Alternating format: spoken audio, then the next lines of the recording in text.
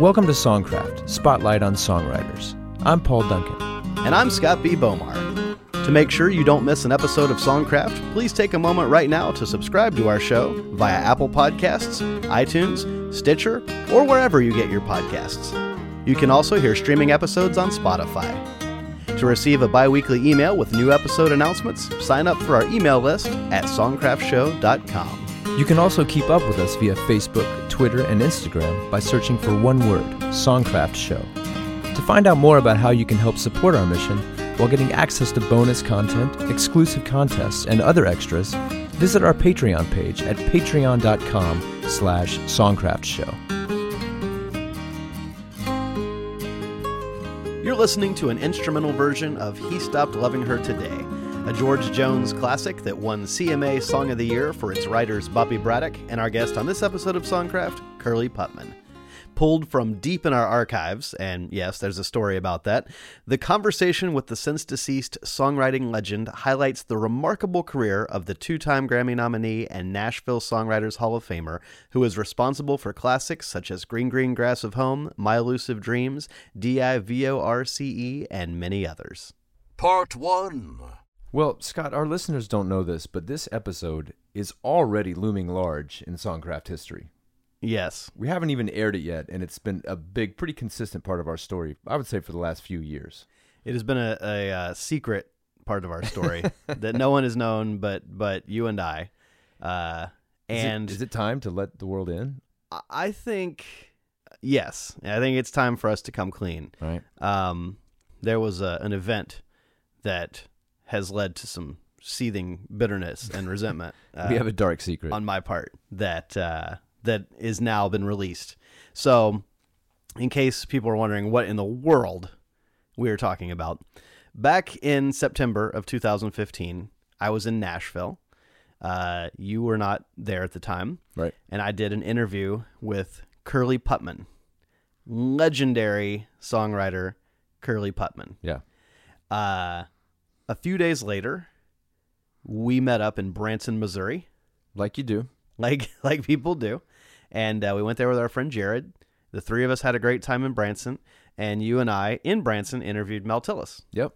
Now, being the responsible guys that we are, we were in the hotel room in Branson, and you said, hey, we've got the Mel Tillis interview and the Curly Putman interview on your computer. We should back it up, so that's not the only place that we have these two interviews. Right. So then you could tell people what happened from there. I think I can tell you what happened. I mean, we pulled out a few flash drives. Yeah. Started backing things up, put some flash drives in some pockets, went to the airport, and came back to L.A. I mean, that's about the extent of what I know happened. And then I think both of us said, hey, you have that flash drive, right? I thought you had it. I thought you had it. And somehow, Curly also disappeared from the source computer, which... Yeah. How that happened, I don't know. Well, I think what probably happened, because the Mel Tillis interview remained on the source computer, which is how we were able to, we've aired that interview before. I think what happened is we thought we were doing a copy-paste job, but what happened was a cut-and-paste job. So that then the only version of the Curly interview, it was now gone from my computer, and it was on some thumb drive, perhaps owned by me, perhaps owned by you. But because we've done a lot of interviews on this show, it was the kind of thing where, we knew we weren't going to air it right away. Right. And by the time we started looking for it, we couldn't find it. Couldn't find it. We lost it. We didn't know if it was Paul's thumb drive. We didn't know if it was my thumb drive. We had no idea.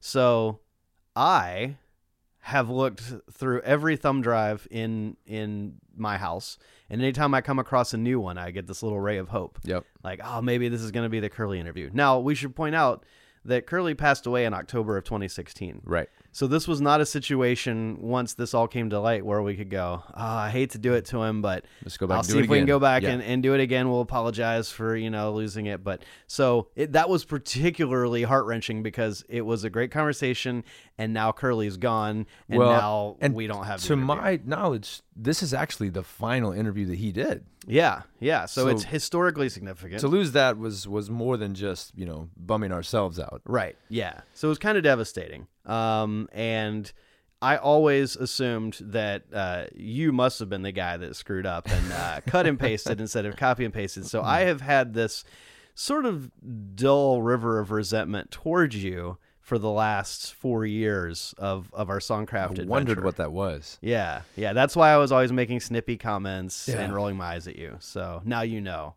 Well, but just a few days ago, while going through my garage, doing a big clean out, big restructure, reorganization, I saw this little flash drive and I thought, I'm not going to look on it. I've looked on all of them.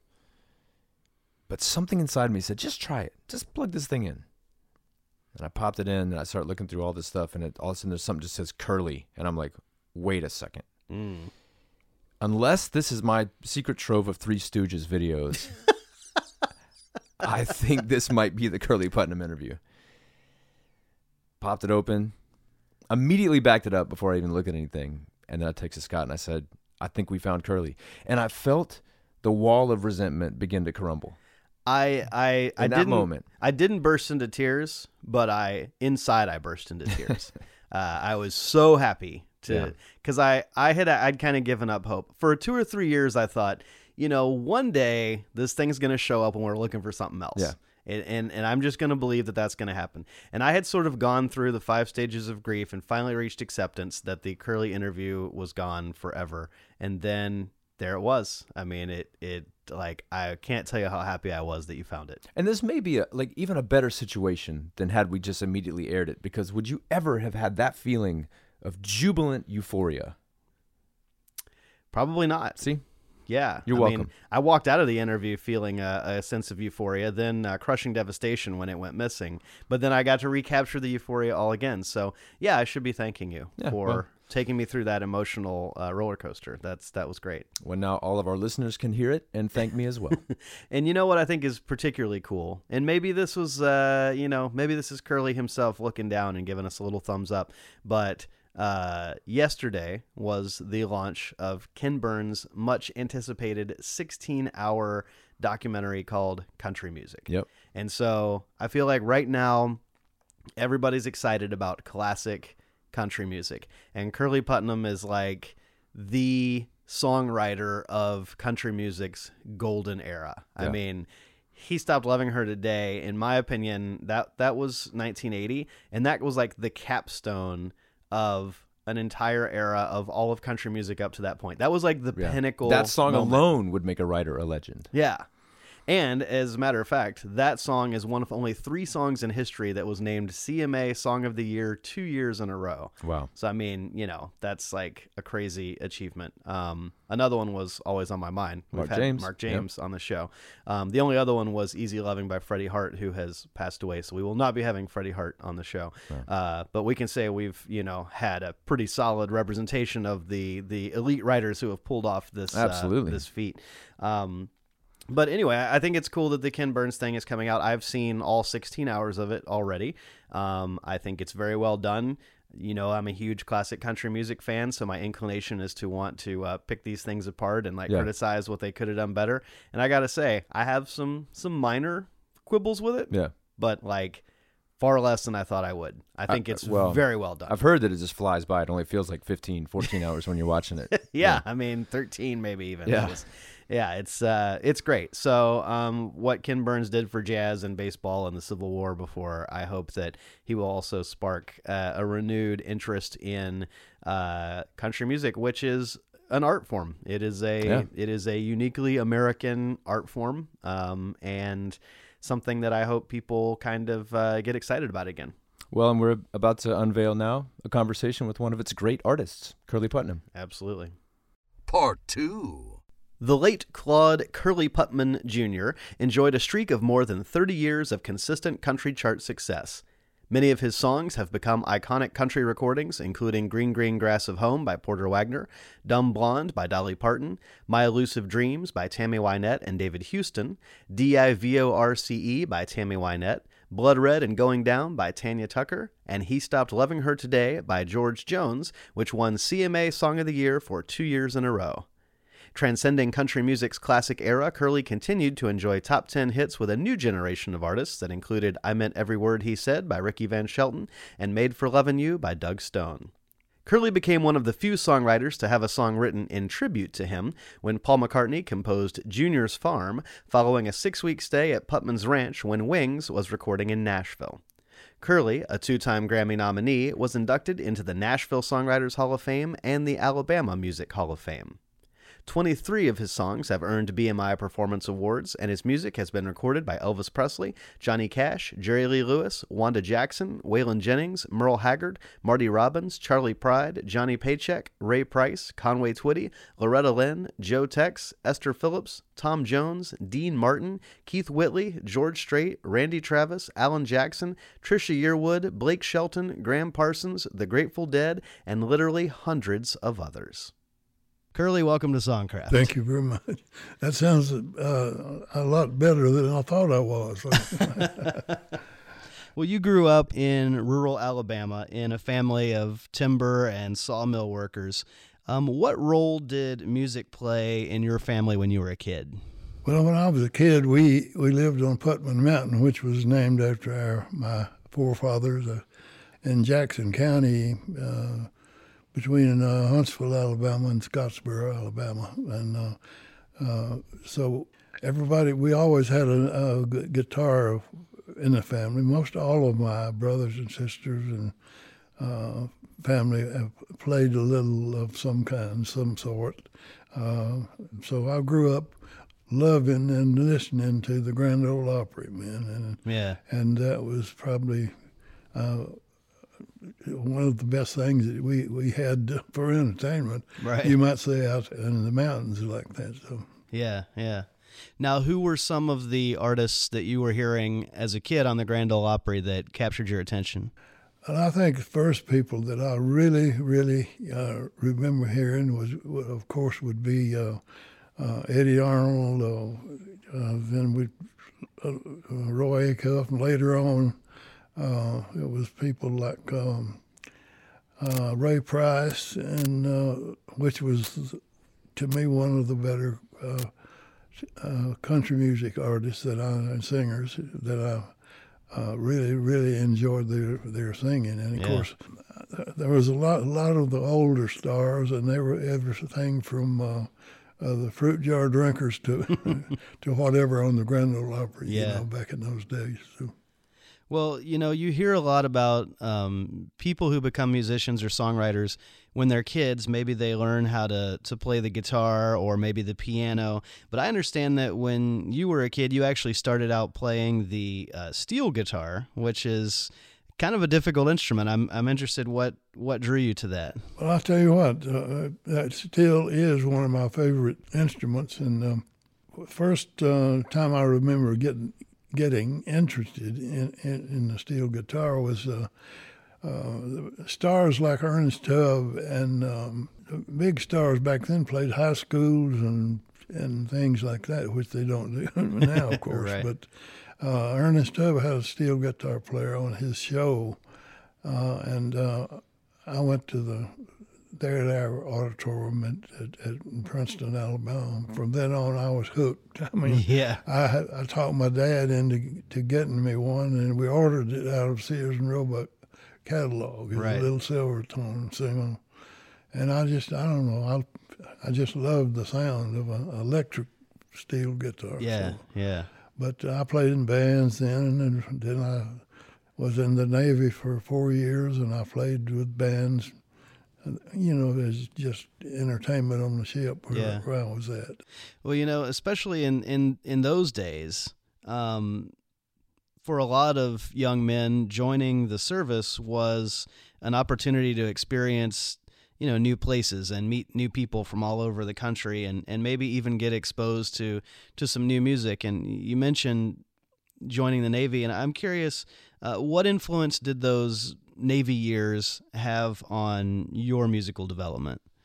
I played music on the ship I was on, and we went to Japan, and a lot of the Japanese people would be playing country music, and too, it was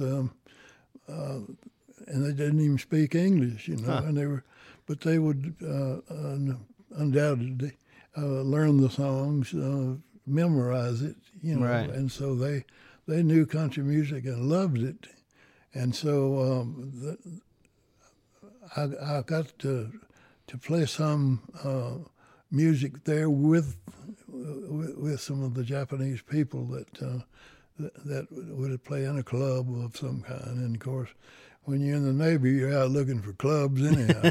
But and anything that had music that you love. And so it had a lot to do because I was on. I think I was 18 maybe when I went into the Navy. And of course, you couldn't even go in and drink in a bar. You can drink a beer or anything. So anyhow, I learned a lot about country music by listening and just loving it wherever I was at. So it had a lot to do with me knowing there's other parts of the world other than Putman Mountain or something like that. Right. Now, a lot of people know you as a songwriter, and some folks might not realize that you actually recorded a couple of great albums for ABC back in the late 1960s. And I'm curious, back before you started making music professionally, right when you were getting out of the Navy, was your original goal to become a singer, to become an artist, or did you have your sights set on making your mark as a songwriter from the beginning? No, I think it was mainly to play just like a steel guitar, say, for instance, with a good band or whatever. And, of course, in the back of your mind is the Grand Ole Opry and people that and you hear a lot. So the songwriting came later. I was always kind of interested in the songs, of course, but then I started writing a little bit here. You know how you would write a little poem of some kind. Yeah. And so as I got into it, I found out from other people, which may lie to you. I don't know if telling you they were good, you know what I mean. And so, but I got sending my songs to people, and so I moved to Nashville, but I moved as a shoe salesman. Yeah. So I worked for Tom McCann Shoes, and as I said, and then as assistant manager, they sent from Nashville, where I wanted to be, they sent me to Memphis as an assistant manager. So I stayed in Memphis for a while, and I made a complete circle around through Huntsville, Alabama. And I was working at a shoe store, but we would play music at different local places, auditoriums, schools, high schools, or whatever, on the back of trucks and everything else, because I still wanted to had that music in my mind. And of course the DJs down there, which was Slim Lay and then Happy Wilson, Marion Worth's husband, we kind of got together, and I just got interested, and we'd play shows and to keep the wolf away, I guess. And so there's a lot you have to do to if you got to be able or willing to stick with it long enough to that's where a lot of people don't. They start out and think it's going to be easy, right? But there's nothing easy about it. You made a record for the Cherokee label out of Huntsville called The Prison Song, and that went to number 23 on the Billboard Country Chart in 1960. I miss my mama and my papa and my sweetheart. Won't wait, I know. As somebody who'd been kind of working toward this goal, talk about the experience of having that first record out that's got your name on it and kind of having something to show your friends and family that, hey, this music thing, might work out after all. Well, I think most everybody that's in the music business or a songwriter or artist, that first record, I mean, they'd do it for nothing, without pay or anything else, just to have it out on a record. You know, I mean, of course, money. Everybody has to have money because I had a family and so I had to figure out some way to balance that out where you could pay your bills, and it was something that I felt like I was taking a big chance, but I said I'll either find out now if I can hack it or not. You know what I'm saying? Right. Yeah, that one of those positive steps along the route to where you're trying to get. Right. And in 1960, Marion Worth, who you mentioned, who was based in Huntsville, she signed a deal with Columbia Records and recorded your song "I Think I Know," which became her first single and your first top 10 as a songwriter. I believe deep down you will hurt me, while with all my heart I pray no. Darling, will you stay or will you leave? Don't say it, don't tell me, I think I know. That was before you actually moved to Nashville, but that was one of those steps along the route. In the following year, Connie Hall hit the top 20 with your song "Sleep Baby Sleep." And I want to ask you about that because that's credited to you and Bill Anderson and Buddy Killen. And for those who maybe don't know, Bill was a writer with Tree Music Publishing in Nashville. And Buddy Killen was the head of Tree Music Publishing. Right. And of course, people know Roger Miller, who was a writer there. And that's probably the biggest publishing company in Nashville today, part of Sony ATV, right. Tree. But back then it was kind of this upstart publishing company that was having success. And you eventually moved to Nashville and went to work for Buddy Killen and Tree. So tell us about how you got involved with Tree and what you were doing there in the early days. Well, having that first hit with Marion Worth, I'm sure it helped me, and still it was something that I felt like was kind of luck, but she was a good singer. She was new on Columbia, and I just happened to write this slow ballad song that would fit her. Yeah. But her husband, Hap Wilson, and I mentioned Slim Lay a while ago. They owned the Cherokee label, so yeah, that's the reason they put me out as a singer then. Right. So I had a couple of tunes on that label, and Roger Miller heard that, and he asked me. He said, "When you come to Nashville, come see Buddy." And he said, "I'm finally getting my foot in the door." Right. Basically what he said. That kind of gave me a little confidence that sure. I could maybe write something. So, but I think I met Buddy at a DJ convention, they called him back then, and he'd kept in contact with me because we just kind of hit it off as by meeting him, and so he was one of the better song men in the business. I thought he knew a hit song when he heard it, and so he asked me to he had two guys that were kind of pop writers that were plugging songs. He didn't have, other than himself, he didn't have song pluggers. Yeah. And they were going into they were in the reserves or something, and he said, "Well, how'd you like to come up and pitch songs and what I call plug them or pitch them to artists?" And so I said, "Man, just to get close to Nashville was an honor for me." And I think they paid me maybe $75 or $100 a week. Wow! And if I got one recorded, then it was a little extra bonus. So when I got up there, people started coming around because I was more country. Yeah. And I listened to everything that came through the mail, and anybody came and brought a song in, no matter how good or bad.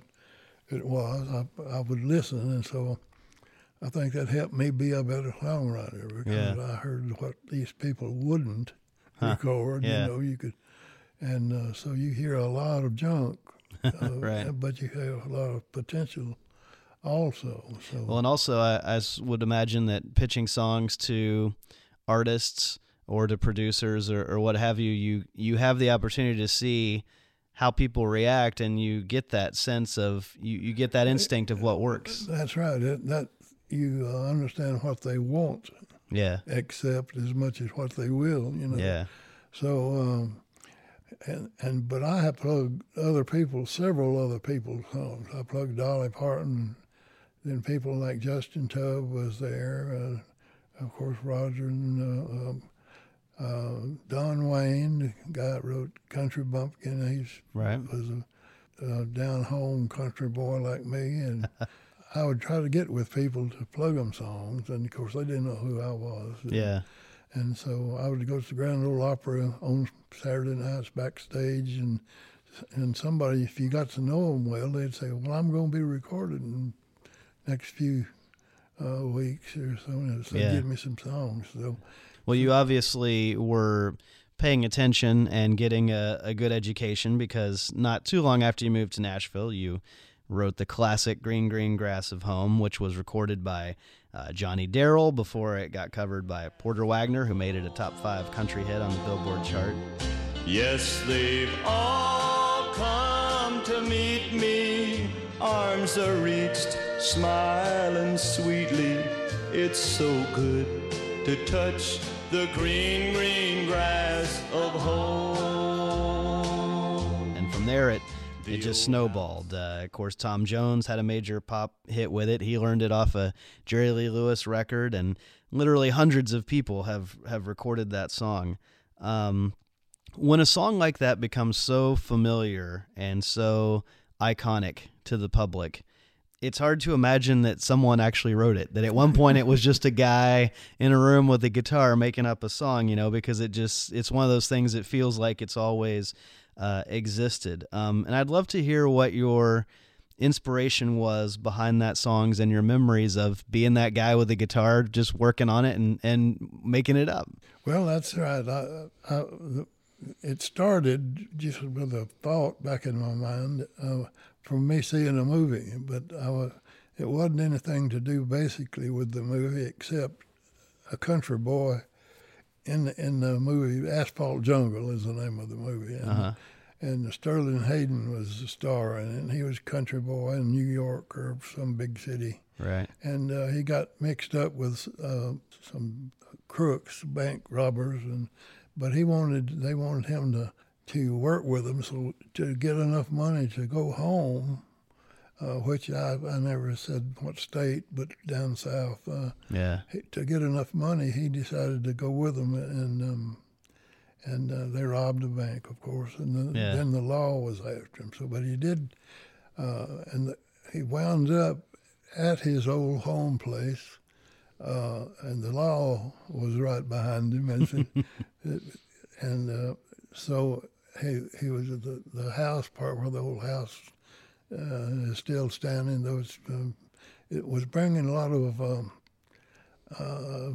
memories to people, older people, younger people that want to go home and know that home is where they won't be accusing you. So he was the kind of crook that you liked, right? And so but he got to where he could see the old house, and they killed him there, and he died there. Right. So that was the basic thought, and then I got to writing the song. Like you say, I was alone on a Sunday afternoon. I went up to a tree, nobody around, and I'd had that particular thought, and it just kind of fell out. I don't know, an hour or two. Kind of lost all track of time because I wrote it all in that length of time, but I come up with the thought of having that all being a dream, and the guy was in prison, and he had been dreaming all this good stuff about there to meet him was his mama and papa and his sweetheart. And so that took in a lot of nostalgia for people that, you know, home to them and their mother. And, well, there was, and of course, you got to get a little romance in there somehow. And, right. And so it kind of just fell out, and I could see it happening, just almost like you'd see a movie. And when you finished writing it, did you think, all right, well, there's another song, or did you think, okay, this one is special. This is something different. Well, I thought it was special because it was kind of a sad song. Of course, I'm good at being sad, so it was kind of a sad song, and I don't know.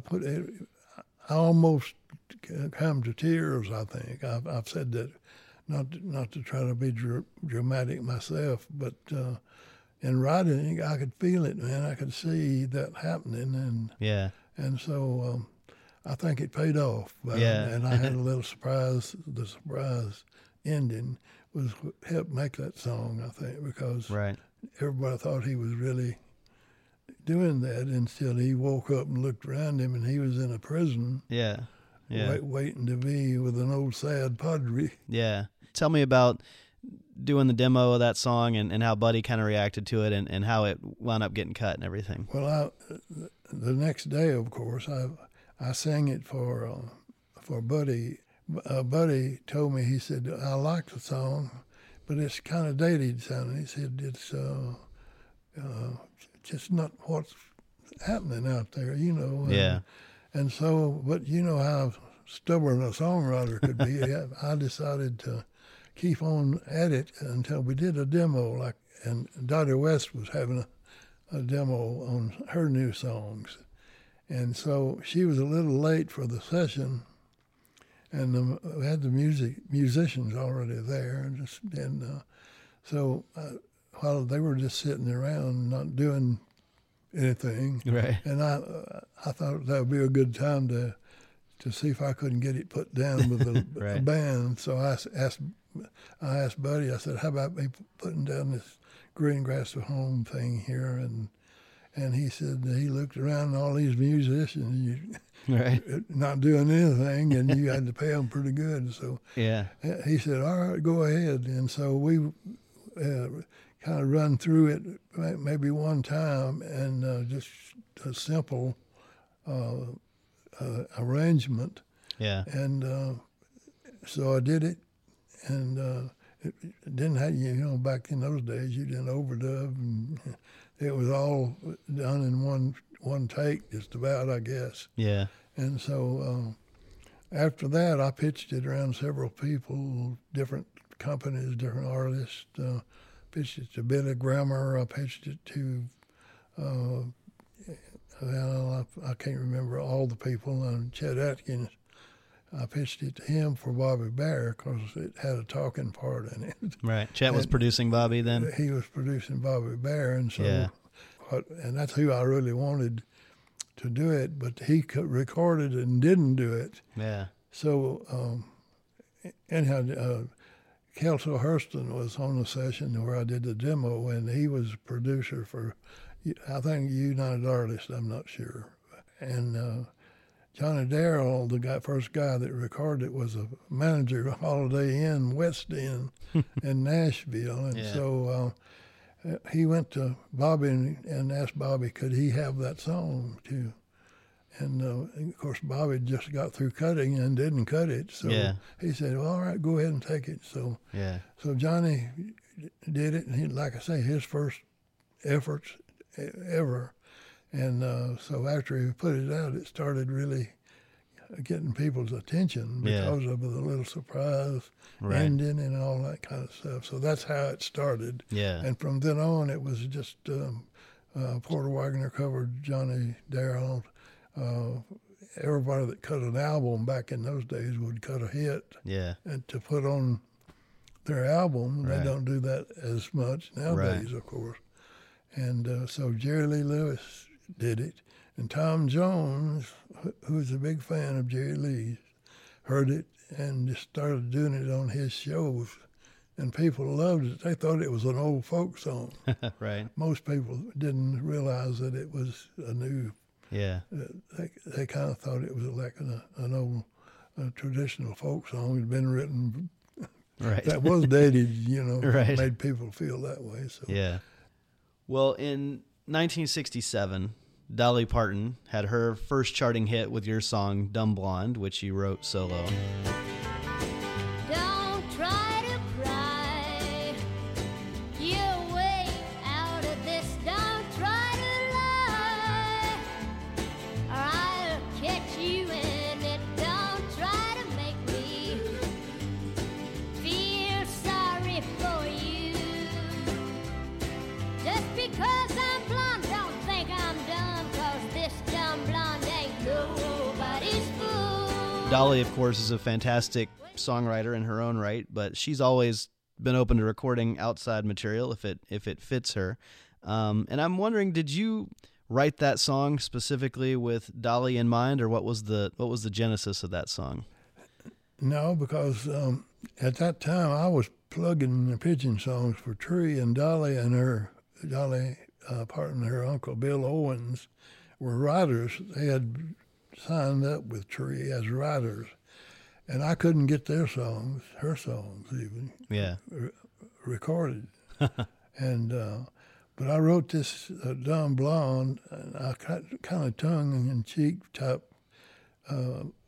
thing, like, and somehow or other Dolly was recording for Fred Foster at Monument Records, and so Right. they heard it and did it with Dolly, and it became I don't know how it got, but it was her first. Maybe it got top 10. I don't know, but anyhow, after that, she started, like me, probably. She probably learned more about what it takes to have a hit. Yeah. Well, I want to talk about My Elusive Dreams, which was your first #1 country hit when David Houston and Tammy Wynette recorded it in 1967. I know you're tired of following my elusive dreams and schemes, for they're only fleeting dreams, my elusive dreams, for they're only fleeting. And interestingly, their version entered the charts the very same week that your own version entered the charts as an artist. Yours went to number 41, and theirs went all the way to the top, but I suppose you win either way since you wrote the song. Well, it's one of my favorite songs that I've written, far as melody, story, and everything like that. I have a cute little thing that happened when I was started writing it. It was about the time that Tammy Wynette was looking for material, because Billy Sherrill produced her, and he had told her to go out to see some of the writers around and listen to songs. And so anyhow, I told her, I said, I've got a song started here called My Elusive Dreams, and I let her hear part of it. It wasn't quite finished, and when we got through, and we laughed about it, and it wasn't something I would say about Tammy, because I loved her. She was down to earth and stayed that way, But she said, that song would be good for Peter, Paul, and Mary. So anyhow, she turned it down. So I liked a little bit on it. So I went and got with Billy Sherrill. Yeah. He took it and helped me write it. Yeah. And then did it with David and Tammy. Yeah. Well, they had something else on that same session that they wanted to put out, and Billy said, "No, we're going to put out My Elusive Dreams," and so they did, and it became #1. Yeah. And I told my wife Bernice there that that was probably one of the wisest things I ever did, because I didn't have it quite finished. Yeah. and Billy Sherrill knew a hit song when he heard it. Yeah. So, was there, being a song plugger, was there some strategy there of, hey, I think this song would be good for Tammy. Tammy doesn't like it, but if I get with her producer... I don't know if I even had enough sense to think that or not then, but no, I don't think so. I just knew Billy.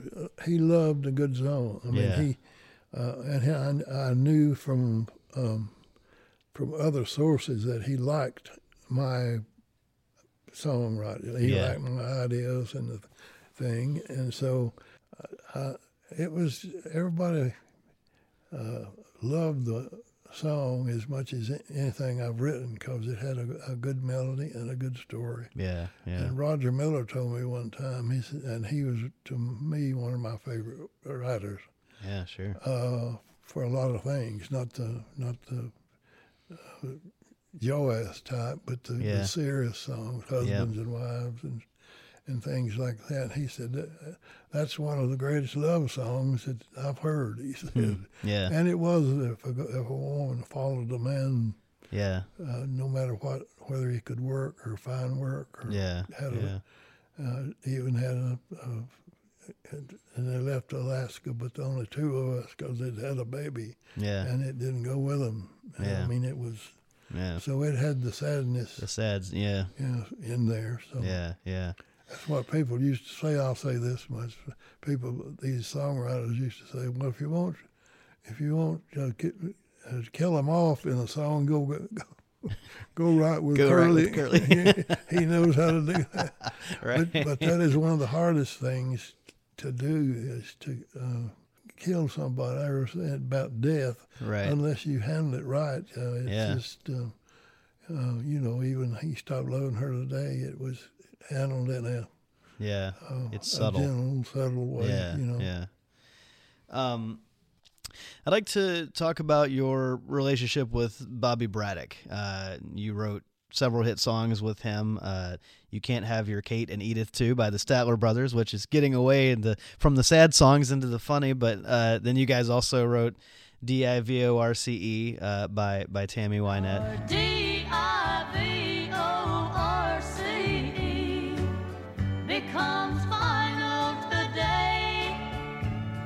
Me and little J-O-E will be going away. I love you both and this will be pure H-E-double-L or me. Oh, I wish that we could stop this D-I-V-O-R-C-E.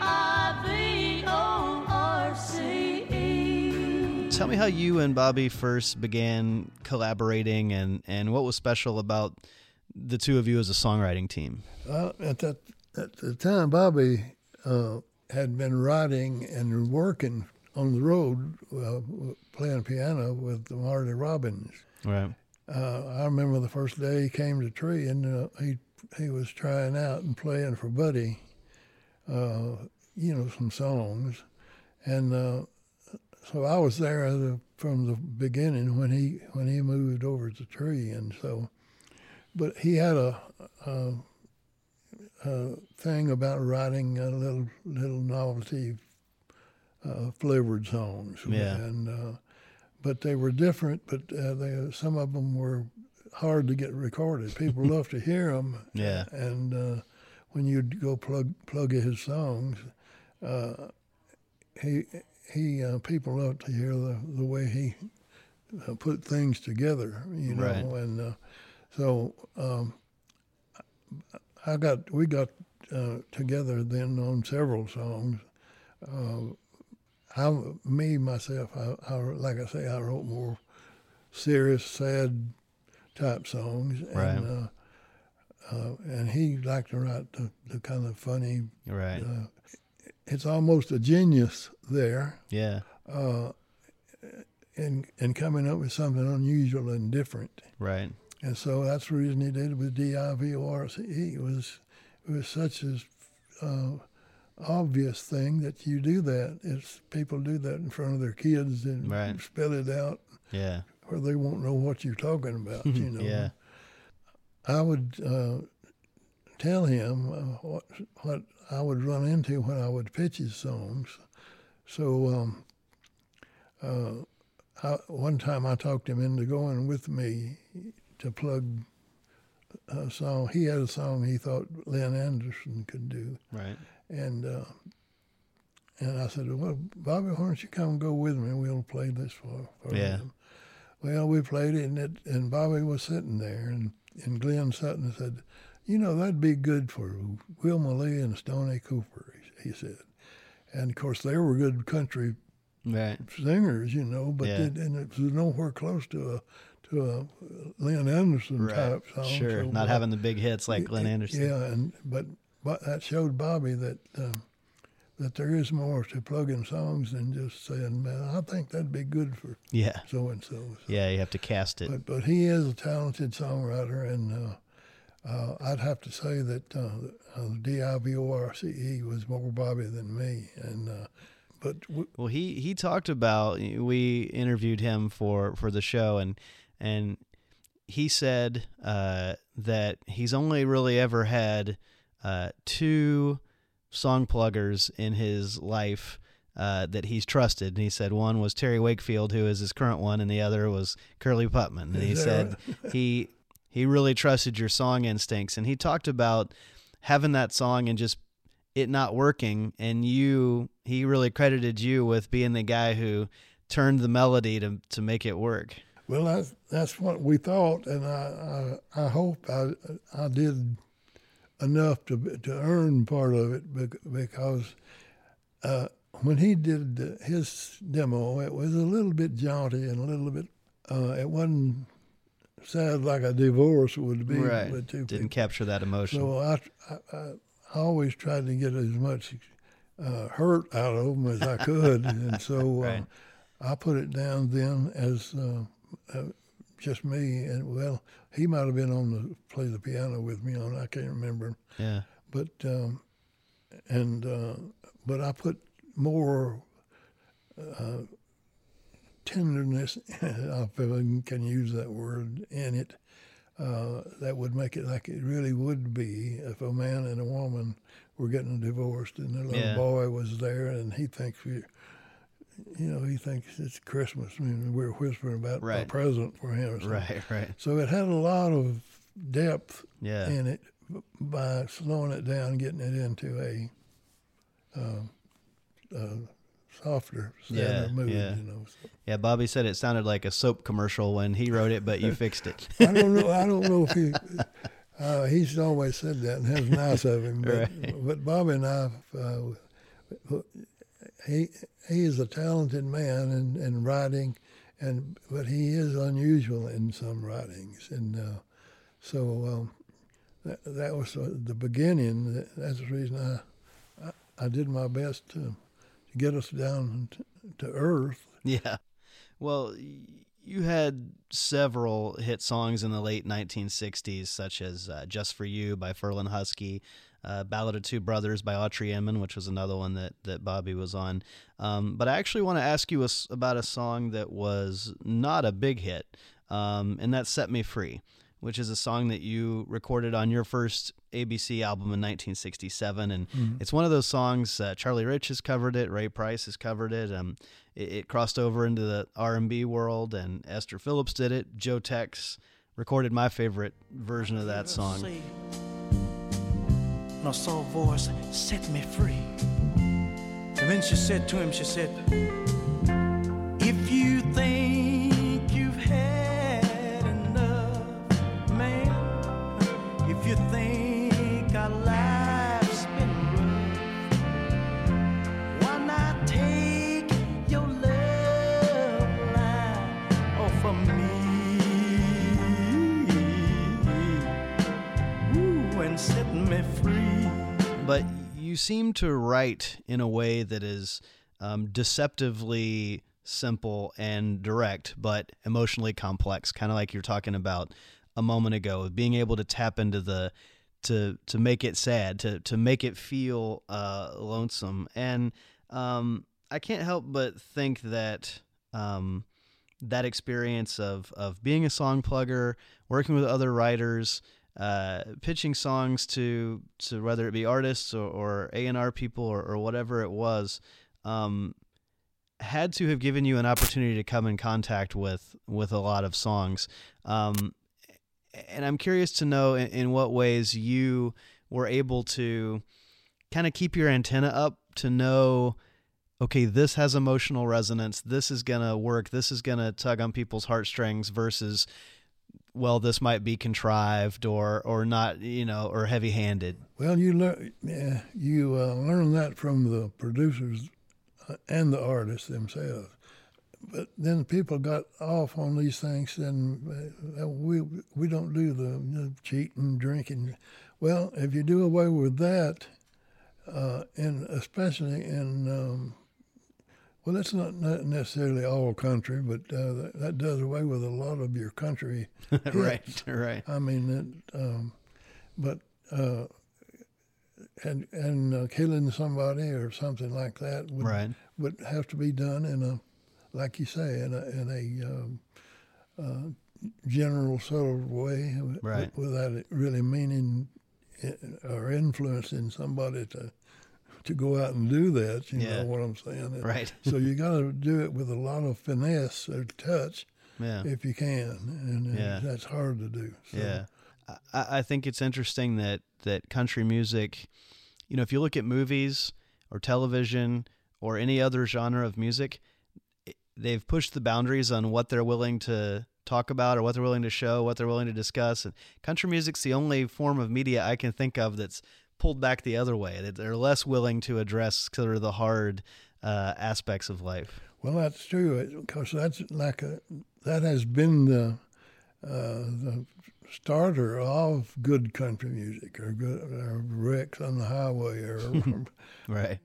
Well, I'm always fascinated by what songs a writer comes up with alone versus what songs are the product of a collaboration with other people. And you've done it very successfully both ways. You've had the hits with people like Bobby Braddock, and you've written several big hits by yourself, one of which was Blood Red and Going Down, which was a #1 for Tanya Tucker in 1973.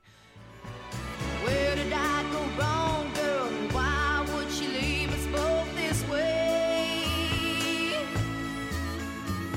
At times like these, a child of 10 never knows exactly what to say.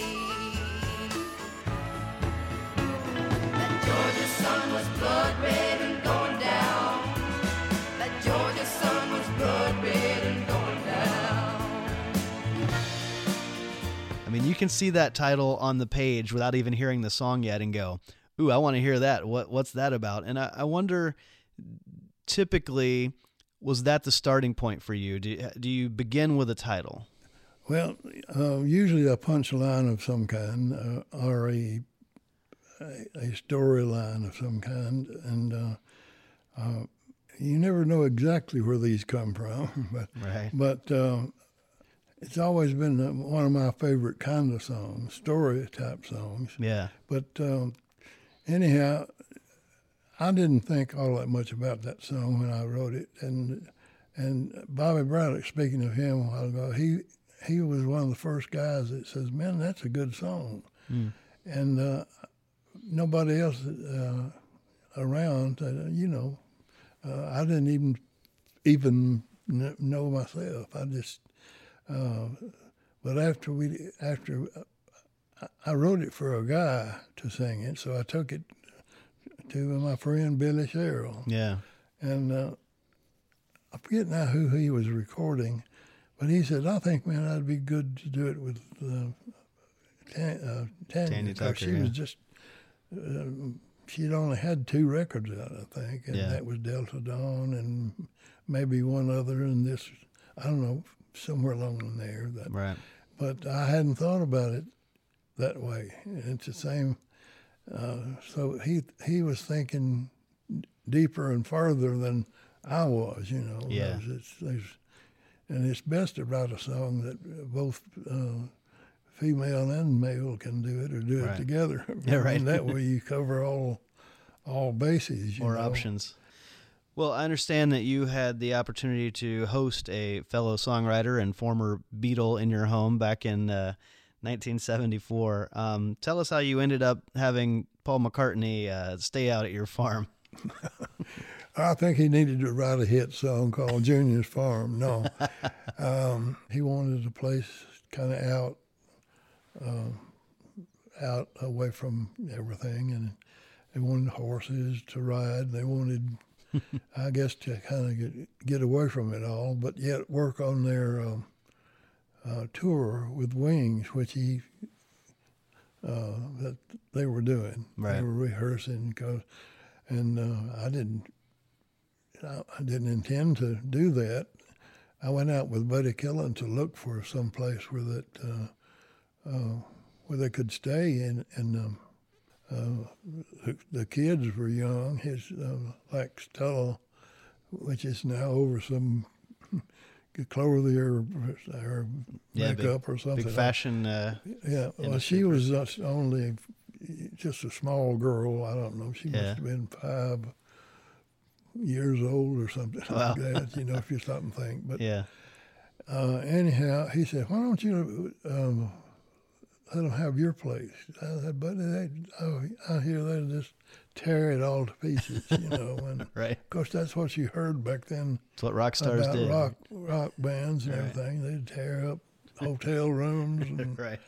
So anyhow, I said, "We'll get a good contract, that if anything happens, they'll take care of it and all that." So, I said, "Well, what do you think I'm going to do? We're going to do." Right. Me and my wife, Bernice, and Troy, my youngest boy then, he said, "Why don't you take a trip or go over to Hawaii or somewhere?" And sure enough, that's what we did. We got a contract with them that they would fix anything that was broken, torn up, right. And they paid so much. They'd pay us so much a week. Right. We had an extra house on the property on the road. Yeah. From where we live, so he let the band stay down there, and then they moved in the big house, right. I say. And we didn't want to, but yet after we decided to do it, I said, "Well, first of all, this will help us pay for this farm," right. which they were going to pay pretty good rent, Yeah. And so that's how that happened. And they stayed, I think, 6 weeks altogether. We went to Hawaii, me and my wife and Troy, my youngest son. Yeah. And so we went over there and had a nice vacation. And, right. That's kind of the way it happened. And while he was there, they recorded an album. And one was Junior's Farm, which I didn't say it. They said that it was done because of my name is Claude Putman Jr. So right. anyhow, it worked out good. And, right. And they didn't trash it. No. they did break a tabletop, like something like that. Right. Glass tabletop. Have a glass. Yeah. And they replaced it, and there was only a few little marks on the wall, like where a kid would write with a right. crayon or something like that. Right. And so everything was taken care of, and it was no big problem. I heard later on that he had bought a piece of property down here from a guy that wasn't supposed to ever say anything about it, but I don't know why. Right. He did. It was out in the country there. Yeah. But it's possible. Yeah. Maybe he'll come back one day. Well, you have written more hits with Sonny Throckmorton than any other co-writer. In the late 1970s alone, you guys had Easy Look by Charlie Rich, Thank God She's Mine by Freddie Hart, When Can We Do This Again by T.G. Shepherd, and It's a Cheatin' Situation, which was recorded by Mo Bandy as a duet with Janie Fricke, and that became the Academy of Country Music's Song of the Year in 1979. It's a cheating situation, a stealing invitation to take what's not really ours to make it through the midnight hours. It's a cheating situation, just a cheap imitation. Sonny used to live within a country block of where I did up here and out here on it's called Franklin Road. It's out about 2 or 3 miles out here from Lebanon. Yeah. So he lives close by me. He had bought a place, and sometimes we'd ride in together to Tree, right, to the publishing company, and when we would be riding in or riding back, at the end of the day or whatever, we'd write some, and we'd get together in my office at Tree and write. And Sonny was one of the more talented songwriters, and was down to earth with his writing. Right. So we had a little thing going where we had a T.G. Shepherd hit, to Smooth Sailing, and When Can We Do This Again? And right. So after that, we did more. In fact, we got more songs. I got more songs that we wrote back then, and that's not been even cut. But so we just enjoyed writing together, and so I guess that's how it happened, basically, because we rode in together and we spent some time together. Yeah, yeah. In that same era, you and Michael Casa wrote a song called "It Don't Feel Like Sinning to Me," which became a #2 hit for the Kindles. No, it don't feel like sinning to me. Feels like love. Feels like love. No, it don't feel like sinning to me. Feels like love. Feels like love. I was always surprised by the content of some of their songs being a father-daughter act. Some of the stuff. I don't think I thought about that, but if you stop and think about it, that of course that was a follow-up song. Sometimes is taken from the song that they had with such a big hit, which was "Heaven's Just a Sin Away." So right. we incorporated the sinning parts, right. and don't feel like sinning. Yeah. And but you could say things back then that they don't say in songs nowadays. I mean, you'd come out pretty plain with what sinning is, right. So, but that was strange because of them being a father and daughter act, you know. But they were good and commercial sounding, and anyhow, country music or any music goes through a period of time, which sometimes it fits and sometimes it don't. Right. I don't know. You just you write for whatever's selling, I think. Right.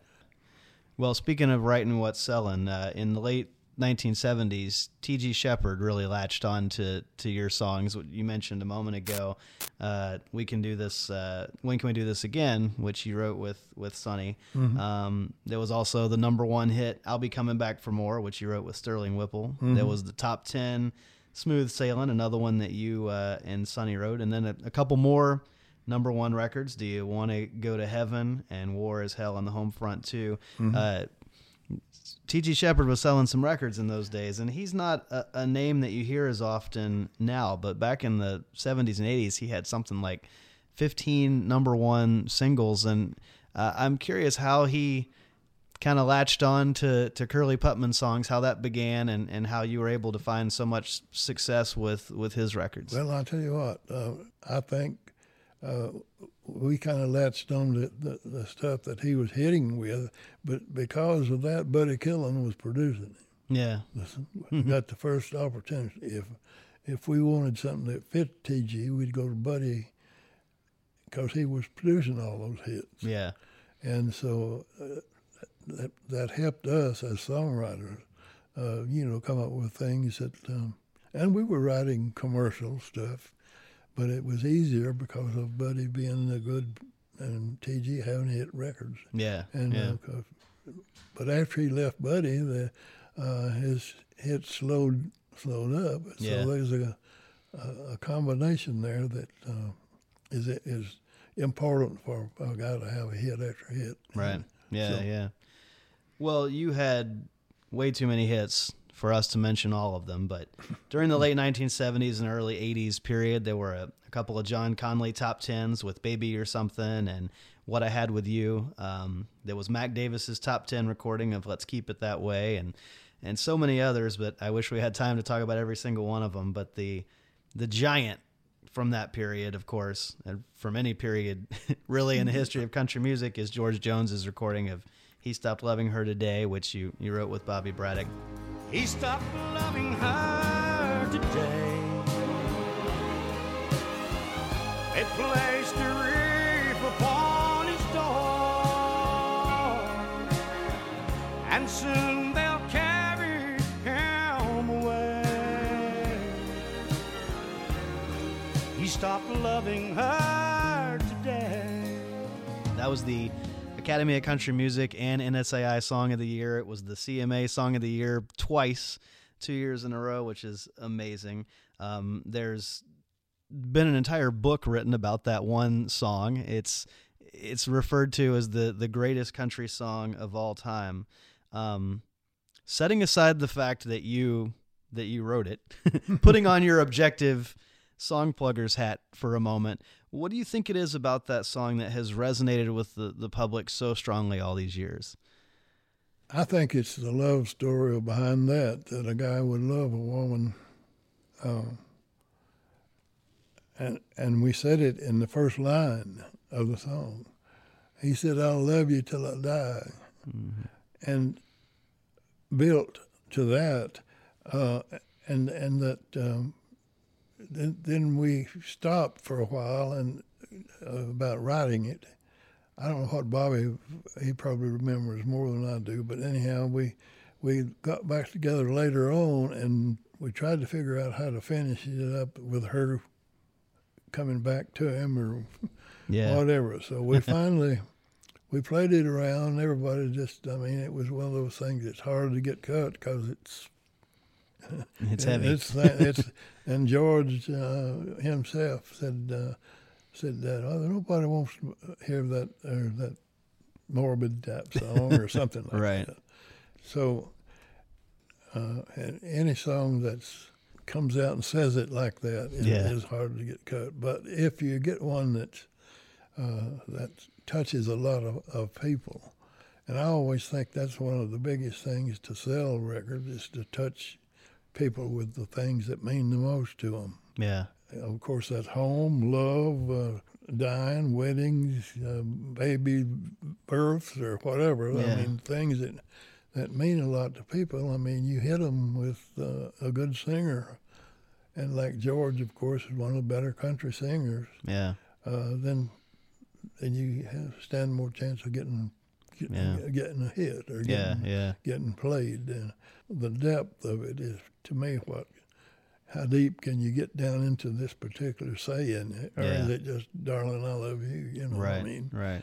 Or June and Moon. So that's the old-timey way. But if you... But that's the main thing, I think, is the depth and the feeling of a song that touches everybody just about. Well, as you moved into the late 80s and early 1990s, you continued to have hits. There was I Wish That I Could Hurt That Way Again, which went to number 3 on the Billboard chart for T. Graham Brown. There was I Meant Every Word He Said, which was number 2 for Ricky Van Shelton. 'Cause whatever he told you meant I'd never hold you, and I meant every word he said. His heart stole those words from my head. Now it's too late to tell you what he's already said. Again, these are songs that just kind of cut to the heart. They have emotional resonance, and to my ear, these are songs that are just as great as the stuff that you were coming up with in the 60s. And I'm wondering if for you, after being a professional songwriter for 3 decades, at that point, was it challenging for you to keep coming up with new things to say and new ways to say it? Well, I'll have to say that one of these things, of course, that's always important, but a lot of these were co-written things. Some were brought to me by just a title, or they couldn't quite get it started right, or Yeah. And of course I was supposed to, Right. but to me, like he, I meant every word he said. That has some little crooks and turns in it, but here's a guy. How do you set it up where he's over here in this wedding going on Yeah. with somebody else? And I should have said that, Yeah. but I meant every word he's saying. Yeah. But it's a little quirky in Yeah. there, but that's what it really means. So Yeah. I think you have to get that clear. You can't just say it and Yeah, I've heard people kind of talk about, writers who've been around for a long time who've had success. Their appeal for getting together with younger writers is to get those kind of new ideas. And once they get that new phrase or new idea, they know what to do with it because they're a craftsperson, they're a professional. Mm-hmm. And then you have younger people who might have some interesting kind of outside the box ideas, but don't know how to articulate or to get across in the right way because they don't have that kind of experience. And so that's why it's so important for younger writers and older writers to collaborate with each other. Well, that's true. Most of you younger writers nowadays, a lot of people are writing with younger writers. Yeah. I know Bill Anderson's been writing. Of course, you've interviewed Bill, and he's one of the better lyric men around in songwriting. And but getting to a spot that hits the general public now it's a little bit different than when he's always had great titles. Walk out backwards, so they'll think you're walking in. Right. Different things like that, and po' folks. But then you have, I think that by saying it, it makes it clear. You don't have to guess what he's saying. You don't have to try to mull over to follow the story. I mean, that's the way I feel. And that's the reason I say simplicity is the best route, I think. Right. But sometimes it can be too simple, and they take that to be the router. Well, if 200 years from now, the world only remembers Curly Putman for one song, what song would you want it to be? I think it'd be Green Grass of Home. Yeah. Green Grass. Because that hits so many people in so many countries. Every language, major language in the world. Yeah. And you wouldn't think it. I mean, when it's just like an old gospel song almost, or a traditional folk song or something. But your last charting hit was Made for Lovin' You, a song that you wrote with Sonny Throckmorton that went to number 6 on Billboard for Doug Stone back in 1993. And it's not a heartbreak song. It's a tender love song that's been played at more than a few weddings. And I think it's interesting, after all the divorce and death and cheating songs and everything that you've had so much success with, that to talk about this song, Made for Lovin' You, because you and your wife Bernice have been married for almost 60 years, if I understand right. I told her to quit telling people that. They think I robbed the cradle. But she's been with you through this whole adventure, and marriages can be difficult when you're talking about creative type people or people who pursue the entertainment business, and a lot of those marriages don't make it. So just on a personal note, how were you guys able to beat the odds and maintain a successful marriage while you were also maintaining this very successful music career? Well, that's a good question too. Your wife or your mate, whomever, has to understand what you have to do to be a songwriter. I mean, sometimes at quitting time, like everybody else, from 9 to 5 job, at quitting time, you pack up and go home, you know. But sometimes you could be halfway into a hit song, and you need to, while you're on to it, you need to. So I think wives have to understand that about a songwriter. That don't mean that they every night's out there cheating on them or something, and saying I have to work late or or whatever. So I don't know. It's hard to say. We both come from kind of humble beginnings down there, and and I think that stands for a lot of people that are brought up in the same fashion, and so they understand and never thought that we'd ever be able to have what we have, like the farm where Paul McCartney came. It was a beautiful place out there, and